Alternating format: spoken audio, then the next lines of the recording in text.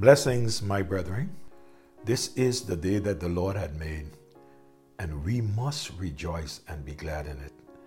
And I am rejoicing in the fact that I am alive and able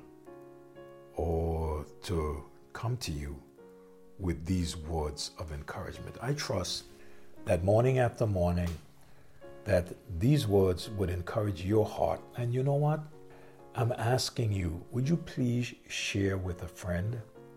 You could never tell what the Word of God can do for someone. So as you receive these devotions, please share with family and friends. I love the song C.C. Cutter. He wrote in our hymnal the song entitled, "Must I Go and Empty-Handed?" He said in verse 1, "Must I go and empty-handed, thus my dear Redeemer meet? Not one day of service give him, lay no trophy at his feet. Not at death I shrink or falter, for my Savior saves me now. But to meet him empty-handed, thought of that now cloud my brow. Must I go and empty-handed? Must I meet my Savior so? Not one soul with which to meet him, must I empty-handed go."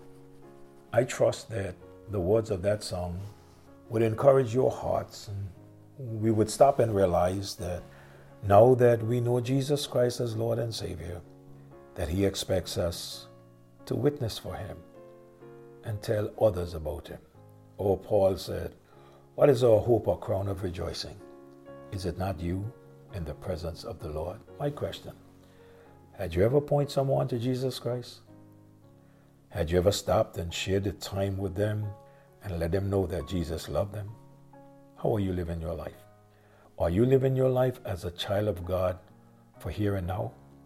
Are you looking at temporal things, or are you looking at eternal things? I closed last morning with 2 Corinthians chapter 4 and verse number 18, which says, "While we look not on the things that are seen, but at the things which are not seen. For the things which are seen are temporal, but the things which are not seen are eternal." Are you able to see any further than right here and now? Are you able to envision one of these days that we are going to stand before the Lord, and we must all appear before the judgment seat of Christ to give an account for the things that we have done in our body? And we will stand there for the rewards that He would give to those of us who used our lives for His honor and for His glory. Would you stand there empty-handed? I trust not. Is it true that your soul will be saved, but your life span here on earth will value nothing? Is it true? Have you done your best for the Lord? We are looking at Lot, the way he lived his life.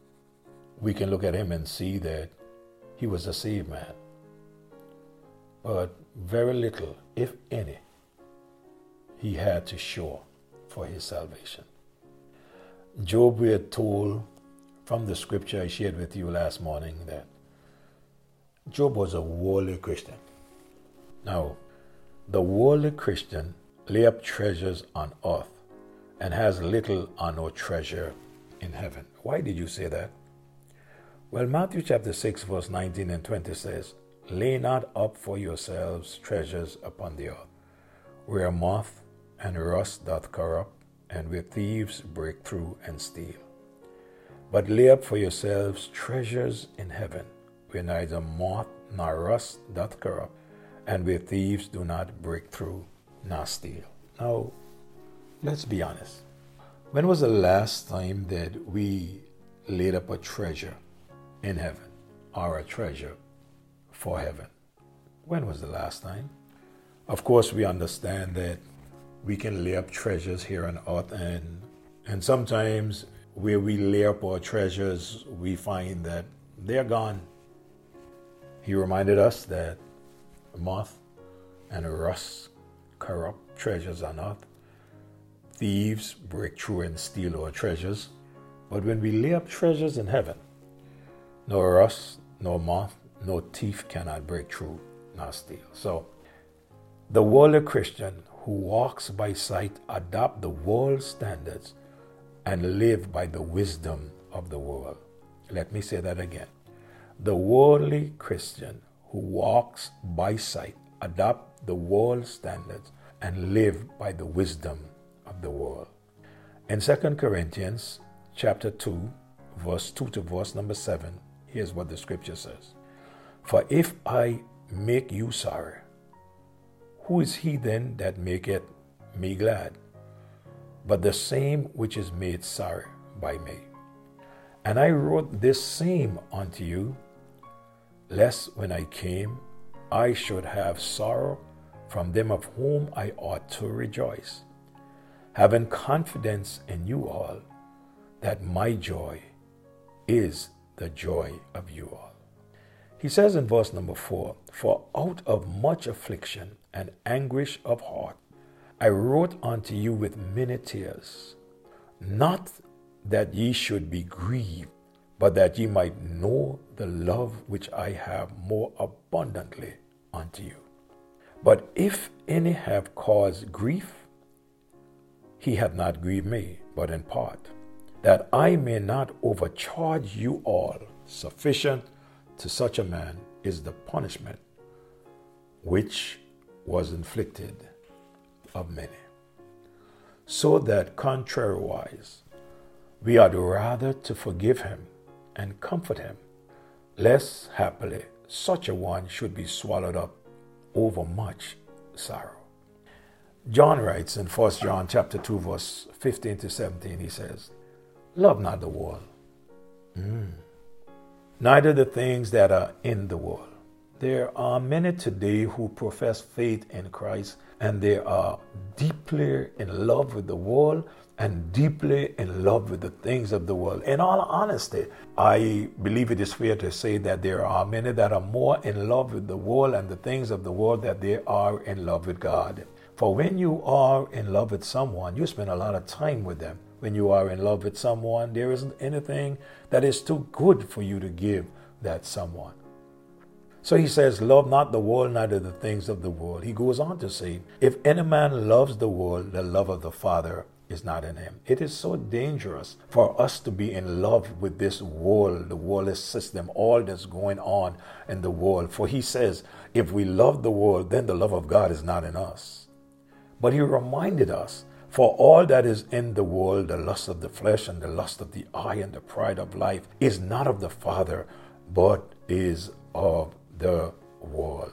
Boy, there are some believers who will tell you that they are children of God, but wherever a pan knock, they're there. When the doors of the church is open, or maybe sometimes, but they find it very hard. That's the time they're most tired.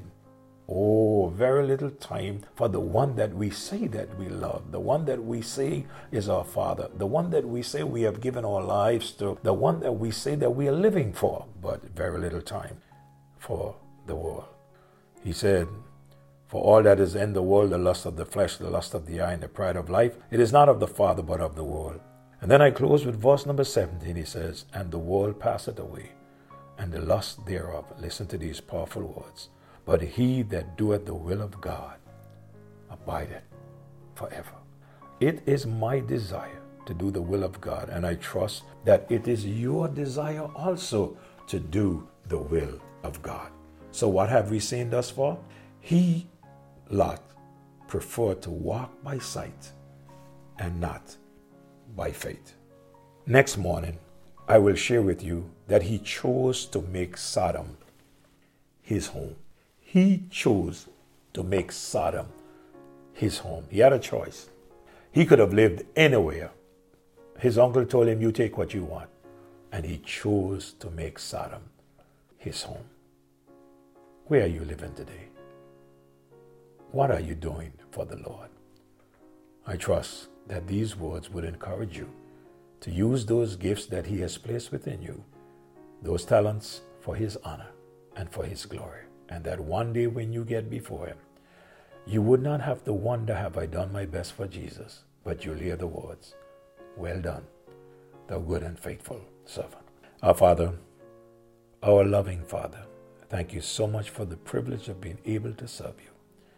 And I pray that as we serve you day by day, oh God, that you will, oh God, accept our service as worship unto thee. Be with your children. Encourage our hearts. These are trying times, and we thank you for the grace that you have given us, Lord, to just live every day. Keep us safe from harm and danger. May your will be done in our lives. In Jesus' name I pray. Amen. May God bless you. Do have a great day. And remember, God loves you, and so do I.